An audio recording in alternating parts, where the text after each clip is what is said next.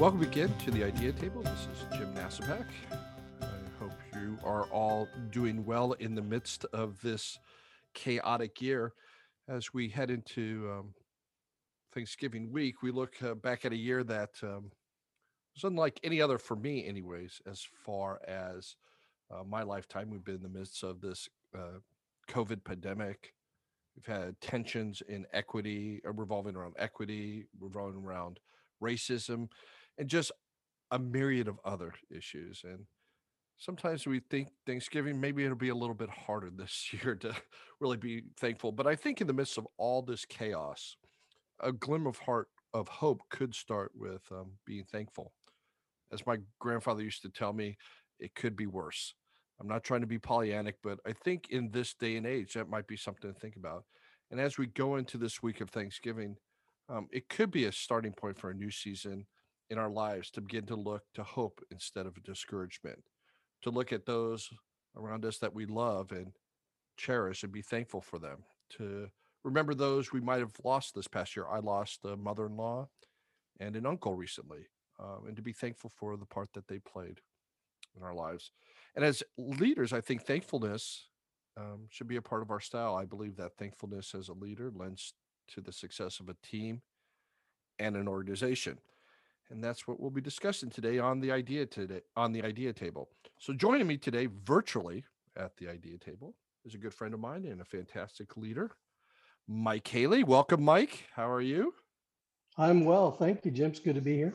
Great. So let me just give our listeners a little brief bio about you. So Mike is the executive director of Global Odyssey LLC. We'll ask him a little bit about that later. He grew up in Moorhead, Minnesota. Um, you will not be able to tell. He doesn't say a or big a lot. Um, Won't. he completed his bachelor's degree from Arizona State University, go Sun Devils, completed his MBA in global management in Hawaii. So his collegiate years were in two real rough places, beautiful Arizona and then Hawaii. From Hawaii, he and his wife, Kyoko, moved to Tokyo, where he ran an ESL school, which is an English second language school, and as a faculty at one of Japan's oldest universities. While in Hawaii and Japan, you were blessed with three kids that are two are in college, one at Washington State, one at Saddleback, and then you have one that's finishing up his high school career. Since returning to the U.S. in 2006, Mike has been a leader in positions in three schools at New Horizons Computer Learning Centers. He learned the business of adult continuing education programs. Then he went to Azusa Pacific University, and that's where Mike and I met. He led international enrollment and short term programs. And most recently, he was the senior international office at Community College in California. Since then, he's left in 2019 and has been the executive director of Global Odyssey, which offers short-term adventure programs for international students. Under his leadership, Go has developed partnerships with four community colleges on the West Coast, one business school in Manhattan, New York, and developed partnerships in China, Japan, Taiwan, Vietnam, Brazil, Argentina, Mexico, and Italy. Welcome, Mike. That is, Thank you. man, you a breadth of international experience, which I I've been blessed to know about, and I know you did such a great job leading. Full disclosure, my wife used to work for Mike, and we still keep in touch. So, Mike, I just want to thank you. Tell us just real quick a little bit about Global Odyssey. I know short term, but in the midst of our current pandemic, we're talking about thankfulness. How is that working right now? How are you moving forward? Well, we've been doing global odyssey type stuff. One of the reasons that after I finished at ASU, went out to Hawaii to do a master's degree in travel industry management from University of Hawaii. At the time, I was involved in Japan a little bit, and in those days, Waikiki was filled with 80 or 90% Japanese. So I thought, what better way to learn the market than to get a degree in Hawaii, learn that, and then open up a adventure tourism business, either based in Tokyo or back here in the States. So something we've been doing for quite a while now, but just with kids and getting older and not being able to do a lot of young person stuff. I took some positions back here in the States, leading teams that tended to take on an international flavor the last few years. And so, um, in those capacities, I was able to develop networks around the world in like 25 or 26 different countries. And it just lent itself to going independent. And so I resigned my position as the dean of the international programs at Riverside Community College, and where I ran the study abroad program. But more importantly was the bringing in the international students. So unfortunately, my timing was pretty bad because after those kind of things, it takes a full 1.5 to 2 years to put together a program, become a vendor of choice for a school or a group abroad, and then run the trip. And so in 2020, we were going to run our first trip to New York, DC, Colorado Springs, and Los Angeles. And so, of course, COVID hit. We were shut down on January 31st when the president stopped all travel to and from China. Hmm. And so, so since then, it's been what, 9 months now, 10 months, coming up Yeah. on 10 months.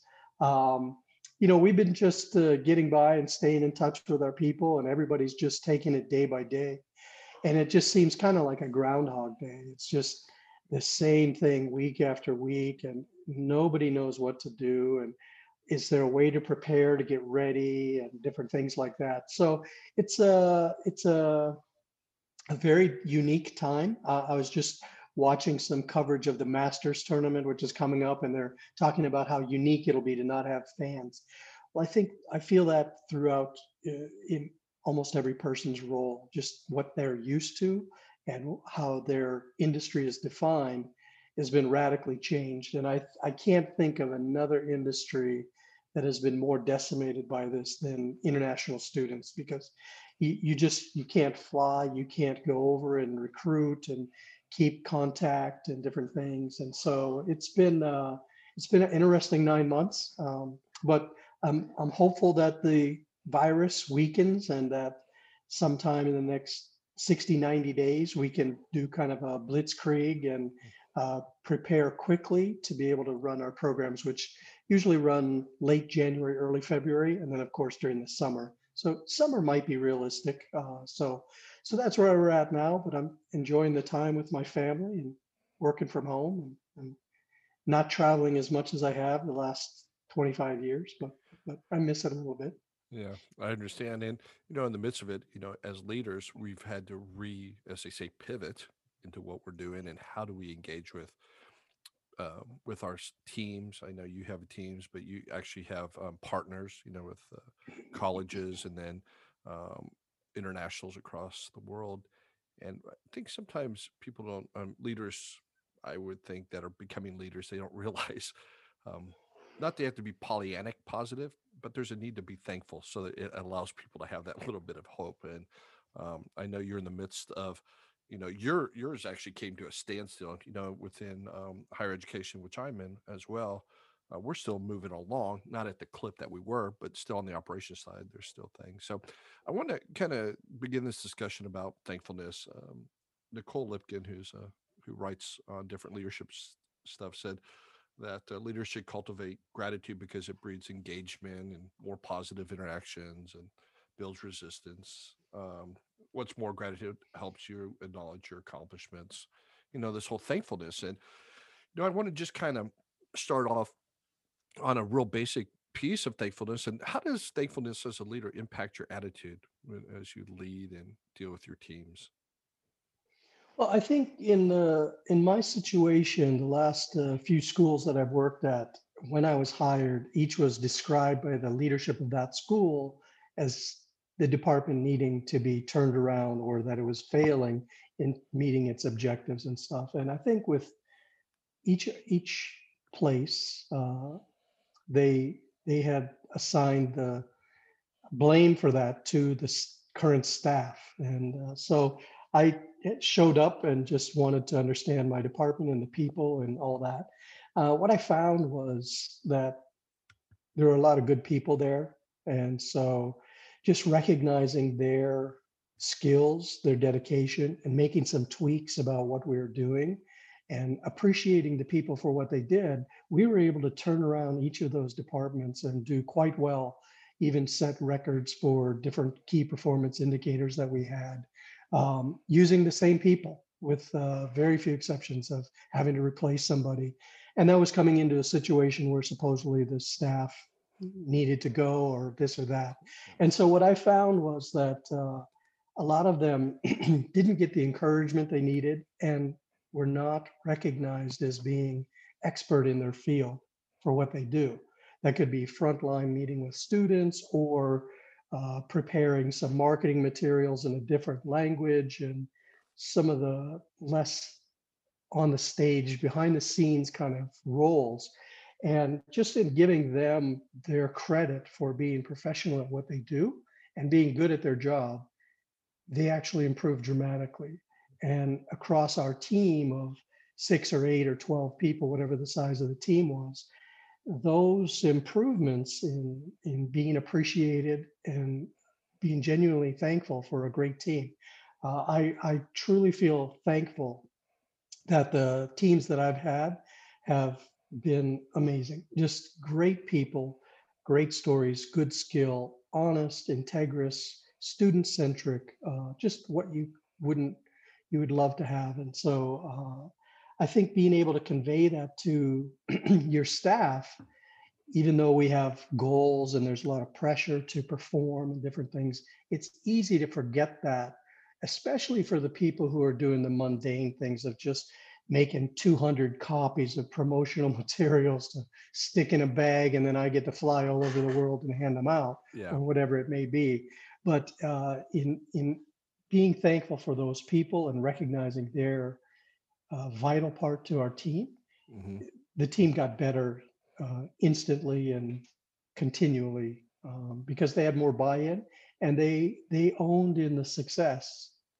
So I think that's one of the things that I've learned as a leader is that there's a lot of good people out there who know their job well. They may or may not have a bad attitude that needs to be tweaked or whatever, but to recognize people for the hard work that they put in, and if they've done it for years, that accumulated wisdom and knowledge of shortcuts and reality. A lot of times, us leaders come in with a big grand plan, and we're going to change everything, and we're going to do this, and we're going to do that, and they're just sitting back going, oh, geez, another one. Hmm. And to be able to listen to them and recognize their skills. And I implemented change. I wasn't afraid to do that. And I wasn't afraid to set standards that were quite high. But I think the encouragement along the way and recognizing that I couldn't do it by myself and I wouldn't want to do it by myself. We had so much more fun and so much more rewarding to do as a team and build a community within a great community at the places I work. So I think that's the first thing that came to mind when you brought up the topic the other day. Yeah. When you talk about it, I think it's so important to allow people to operate. I mean, in the giftings that they have, in the tool sets they have, and to realize that they actually feel that we're thankful that they're doing. We have gratitude for them. In the midst of coming in and changing that culture, that environment, and bringing in this sense of thankfulness and appreciation. I mean, it's almost you show value for them.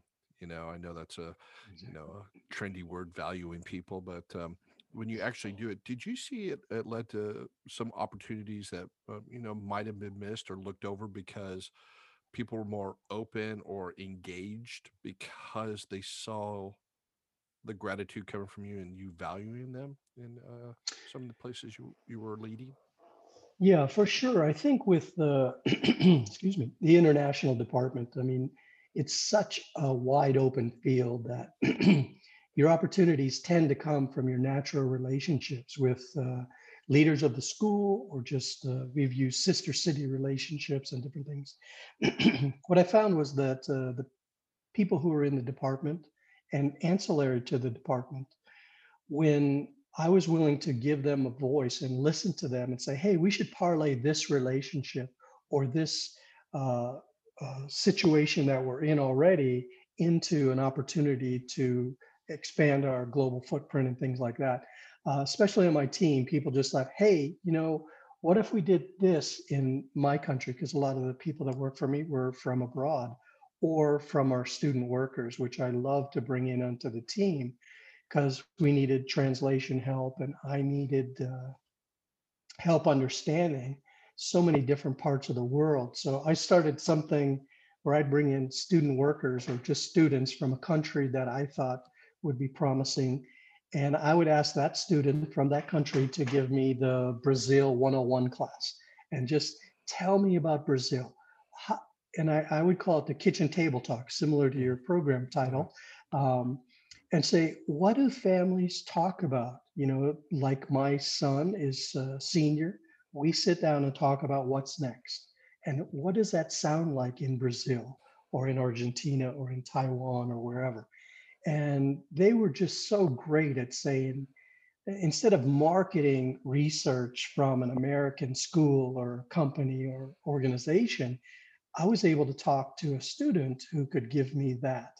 And so the students became very involved, like, oh, you really want to go to my country? This is so great. Mm, And yeah. so I think that is a model of when you let people know you're listening and you value their insight and you recognize it's better than yours, that to become a student, and I've taken 50 101 classes from students and staff and different Mm, things, and it almost always works out so much better than what I could think in my own head. And so, yeah, I think letting people know I'm here to learn. You're a valuable asset, especially in something as complicated as international programs. Each culture is so different, and how the schools operate and the way transcripts are done and everything else. So, yeah, I think using that time to take information in, and then what I tended to be fairly good at is to assimilate it into a workable plan mhm. with a finite budget, a finite staff, and different things, Yeah. and say, okay, what can we focus in on Yeah. first? And how can we pick some low hanging fruit to get some airspeed to keep this thing going for another semester or Yeah. year or whatever? You talked empowerment, which I think is vital, especially when um, people feel that gratitude. It's one thing to just say, "Hey, you're doing a great job. I'm thankful for you." It's another thing to actually give them the power to empower to do things. And you talked about that. When you did that, did you see their um, attitude or desire to be thankful and be grateful for those that they worked with change, or was that something that needed work on because like you said, some circumstances there was a culture that was already I don't want to say beaten down, but they're struggling. But did you see that start to be able to expand out where you saw more cooperation amongst your team? Well, I think with people, you get the spectrum of responses to Yeah. that. Some that were they're entrenched in the way they did things, and ownership was something they didn't want to have, because it comes with a lot of responsibility. And so, uh, but I think the most you get some eager people who are skilled and gifted who relish the opportunity to own the how and own the results Mm, mm, within guardrails, yeah. And so then they run with it and they're happy and they're doing a much better job than I could do. Um, and then other people that are kind of middle of the rotors tend to see that and say, hey, I want to do this. And then occasionally you get the recalcitrant type that just says, look, I just want to work from 9 to 5 and push this paper from Yeah. that paper. And I don't want to have to smile at somebody and I don't want to have to engage my students so we build a community. I just want to fill out the document. I was so fortunate. I heard hardly any of those.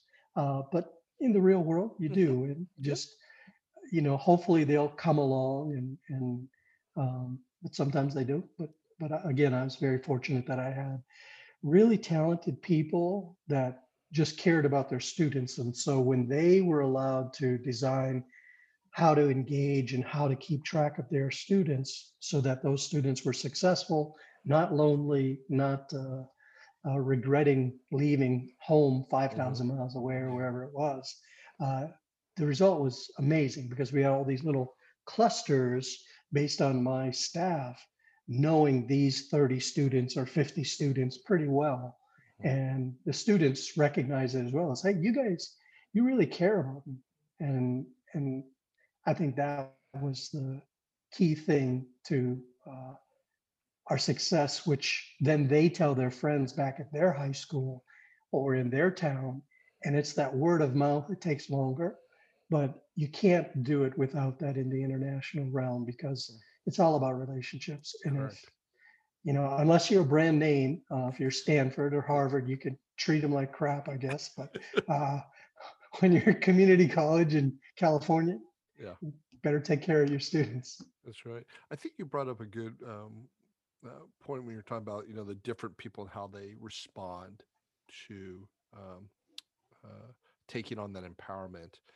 And I've seen it in some leaders that their desire is that everybody gets excited. Like they all have to be doing this, and they're grateful for the people that do and get excited. But those people that don't, where it's not their personality, that they sometimes forget that they need to be grateful for what those people do too, and that Yeah. they need to be. And I think that's something as a leader we have to watch out and not in a bad way, but just because people don't respond to the way you think they should respond doesn't mean you're still not grateful and thankful for the work that they're doing. Because if they're doing the work you're doing, I'm not talking about if they do something incorrectly and then they don't correct it. What I'm saying is in the manner in which they work in. Yeah. I think you're right on with that. You still give them that power, and you still encourage them and are thankful for them and that gratitude, and you kind of push forward. I want to talk about this, the strengths of a team and when you're thankful. How do you think that plays into other people viewing or wanting to become a part of a team? Do you think that's, everybody wants to be a part of a winning team, you know? Um, Everybody talks about the New England Patriots, everybody's like, everybody wanted to be a part of them, but then you hear them leave and they just are like, I couldn't take it anymore. I couldn't take Mm. what that environment was. How do you see, for you when you've led teams, people wanting to come and be a part of it? I know people like come be a part of my team, and it's not because of me. I think it's because of everybody else. But do you think that plays into, attracting quality um, team members? Yeah, we definitely experience that as well because there's a lot of employees at universities and colleges, and they hear about things that are happening. And again, you draw a certain type of person, somebody who wants to make a change, make their school better, grow something. There's other people who don't. Again, they just want to do the status quo, and their life and where they get excited is outside the walls of the school, and that's fine too. But I was fortunate to where people would just want to come and work for us or within their department to engage us to make us better. And so when you get faculty doing that or certain staff that have connections abroad. It just makes it so much easier. So I think, like you said, people are drawn to things that are growing and winning and want to buy into it and help it out. And we're able to experience that a lot. And so, um, I think we all are like that. I think we tease one of my sons. He's got a new favorite football team every other year, depending upon who's winning. And me and my other son, we're Minnesota Viking fans, and Uh, so we're somewhat miserable usually. But there's people who just want to jump on the latest thing, and that's attractive to you know do whatever yeah. that's popular at the time. I understand. I'm a long suffering Cleveland Browns fan. So, Oh, so it's just like they do just enough to break my heart every year. So, I, I, yeah. I, I, I hear what you're saying. When we talk about thankfulness, we can talk about, empowering people and letting the leash go and just letting them know gratitudinally, how much we appreciate them. What do you do as far as showing that? I mean, it's often asked. I don't know if you've gotten this when you're in interviews. So what do you do to show people, that you appreciate what they do? And I try to let them know that it's not in the big things. Everybody thinks like, oh, you have to give them days off, like days off, and I got to the point where I think that's always good, but just saying, hey, I'm going to buy pizza. I'm going to do not because I have to or that I need to manipulate you, but I truly find that they appreciate it. And what I find is then when I try to do something, they're like, no, we want to do it. Do you see that happening? Like when you were a leader, I know you would do things. And did you see people then jumping in to want to help be a part of that as well and say, hey, we want to do something to show thanks in the team as well? Yeah, I again, I experience that a lot. I think my natural, what I desire isn't uh, birthday cake and everybody singing to me. I hope they don't do that for me, but my staff would just pick up the ball because I would say to them in staff meetings, look, I don't think well like that at home. My wife does that, Yeah. and I'm glad she does that, and it makes our family so much better. But I just don't think that way. So I need you guys to help me. How do we appreciate these student workers and good ideas and things like that?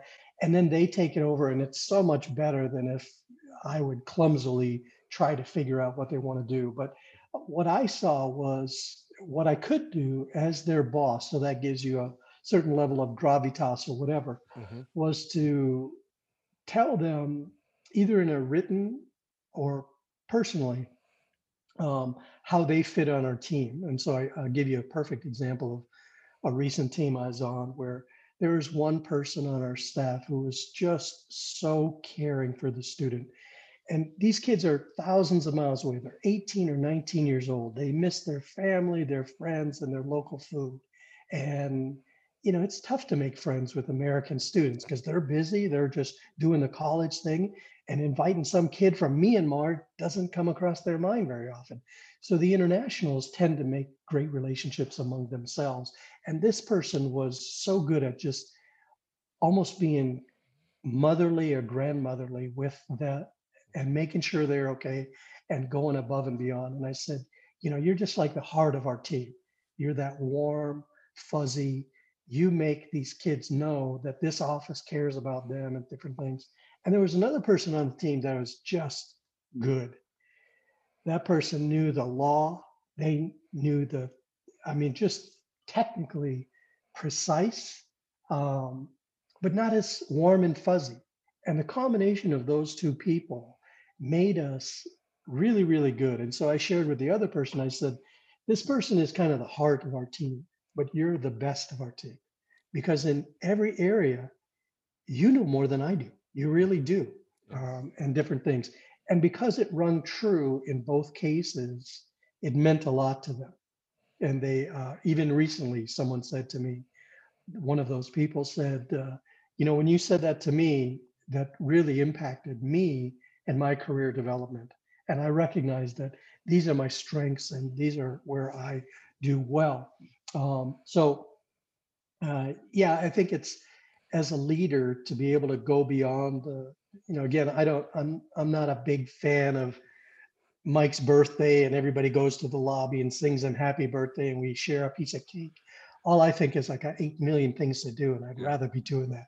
But for other people, if that's what they enjoy, Yeah. then that's great. Uh, I think it's just knowing your people Hmm. and a sincere example of how they fit on the team, and that, like I gave, goes a long way. But it takes time. You can't just treat them as cogs in a wheel. You Correct. really need to understand who they are as people.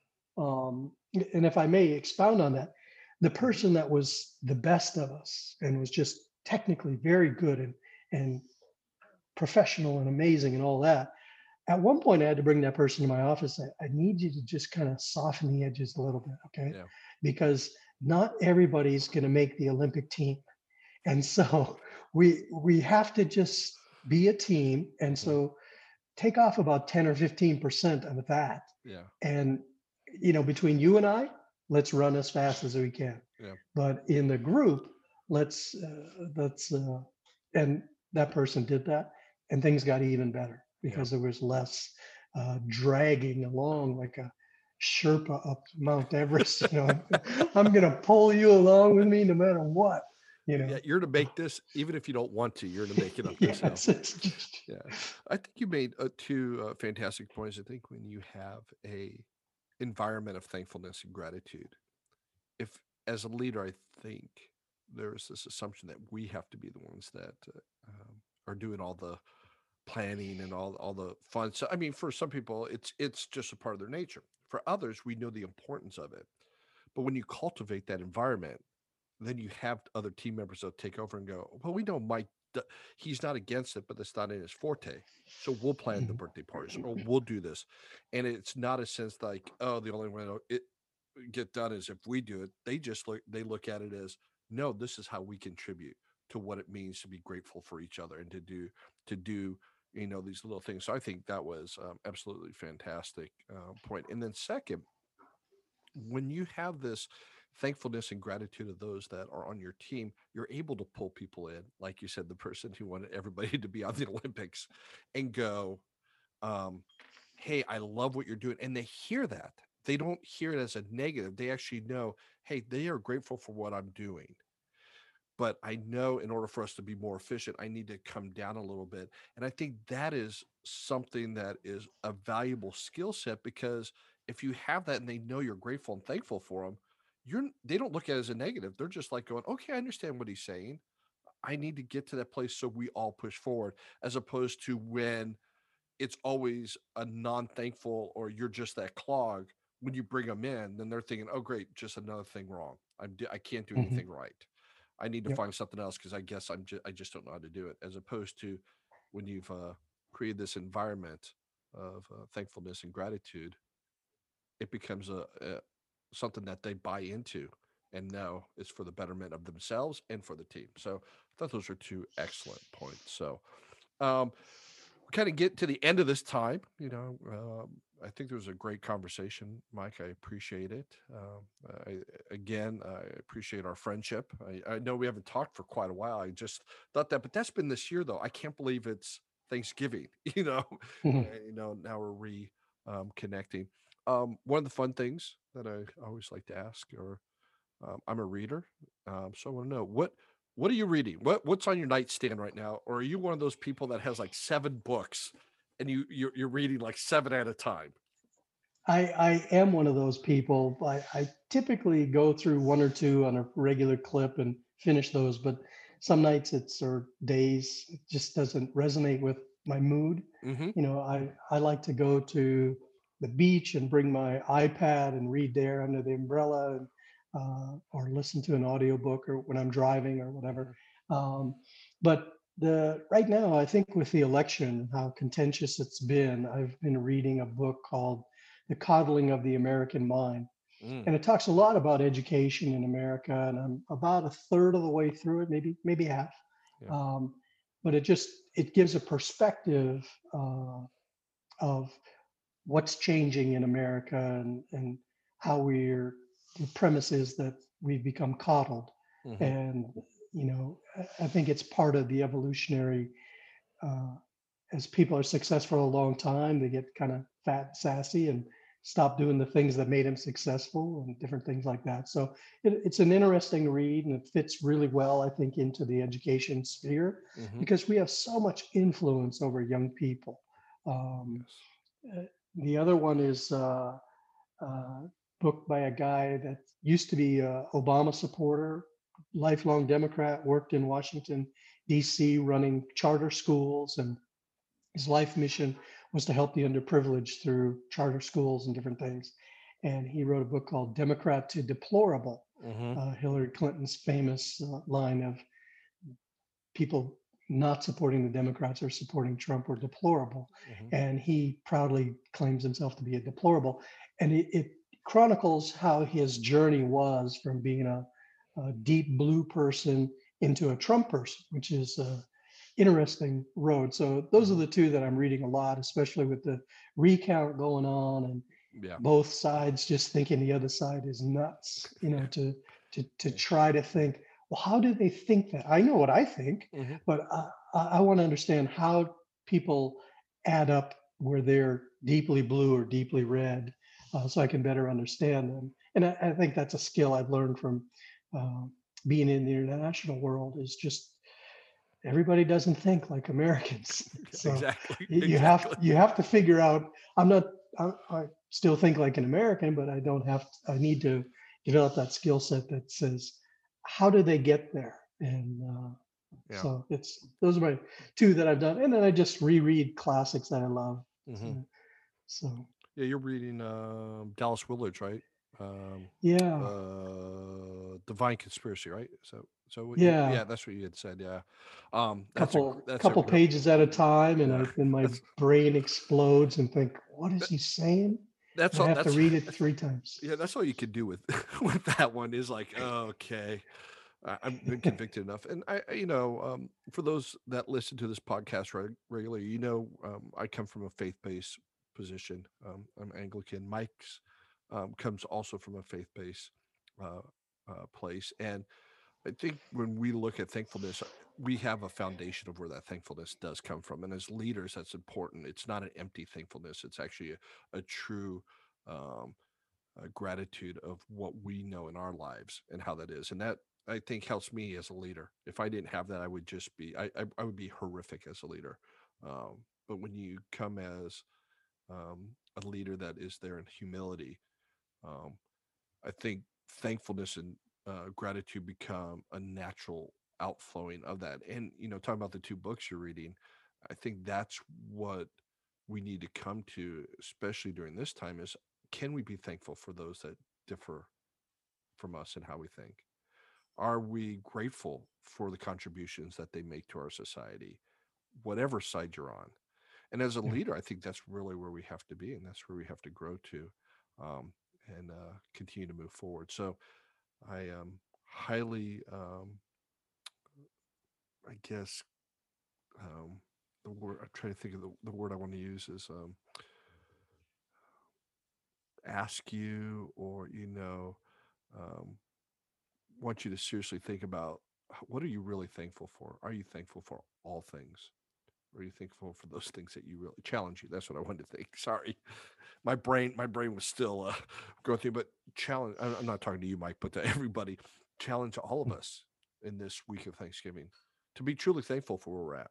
Be thankful for what people are doing, and be thankful that we don't all think the same. You know, and that if you can't, then spend some time trying to understand other people. That's part of my trust principle. We need to understand each other. So, Mike, thank you as always, for all that you do, especially with internationals. I've gotten to have a love for them because of you, because my wife was in the team that you led, and just thank you for. Well, thank you for having me. It's been enjoyable. So, so until next time, there is always a seat at the idea table for you. Have a great week.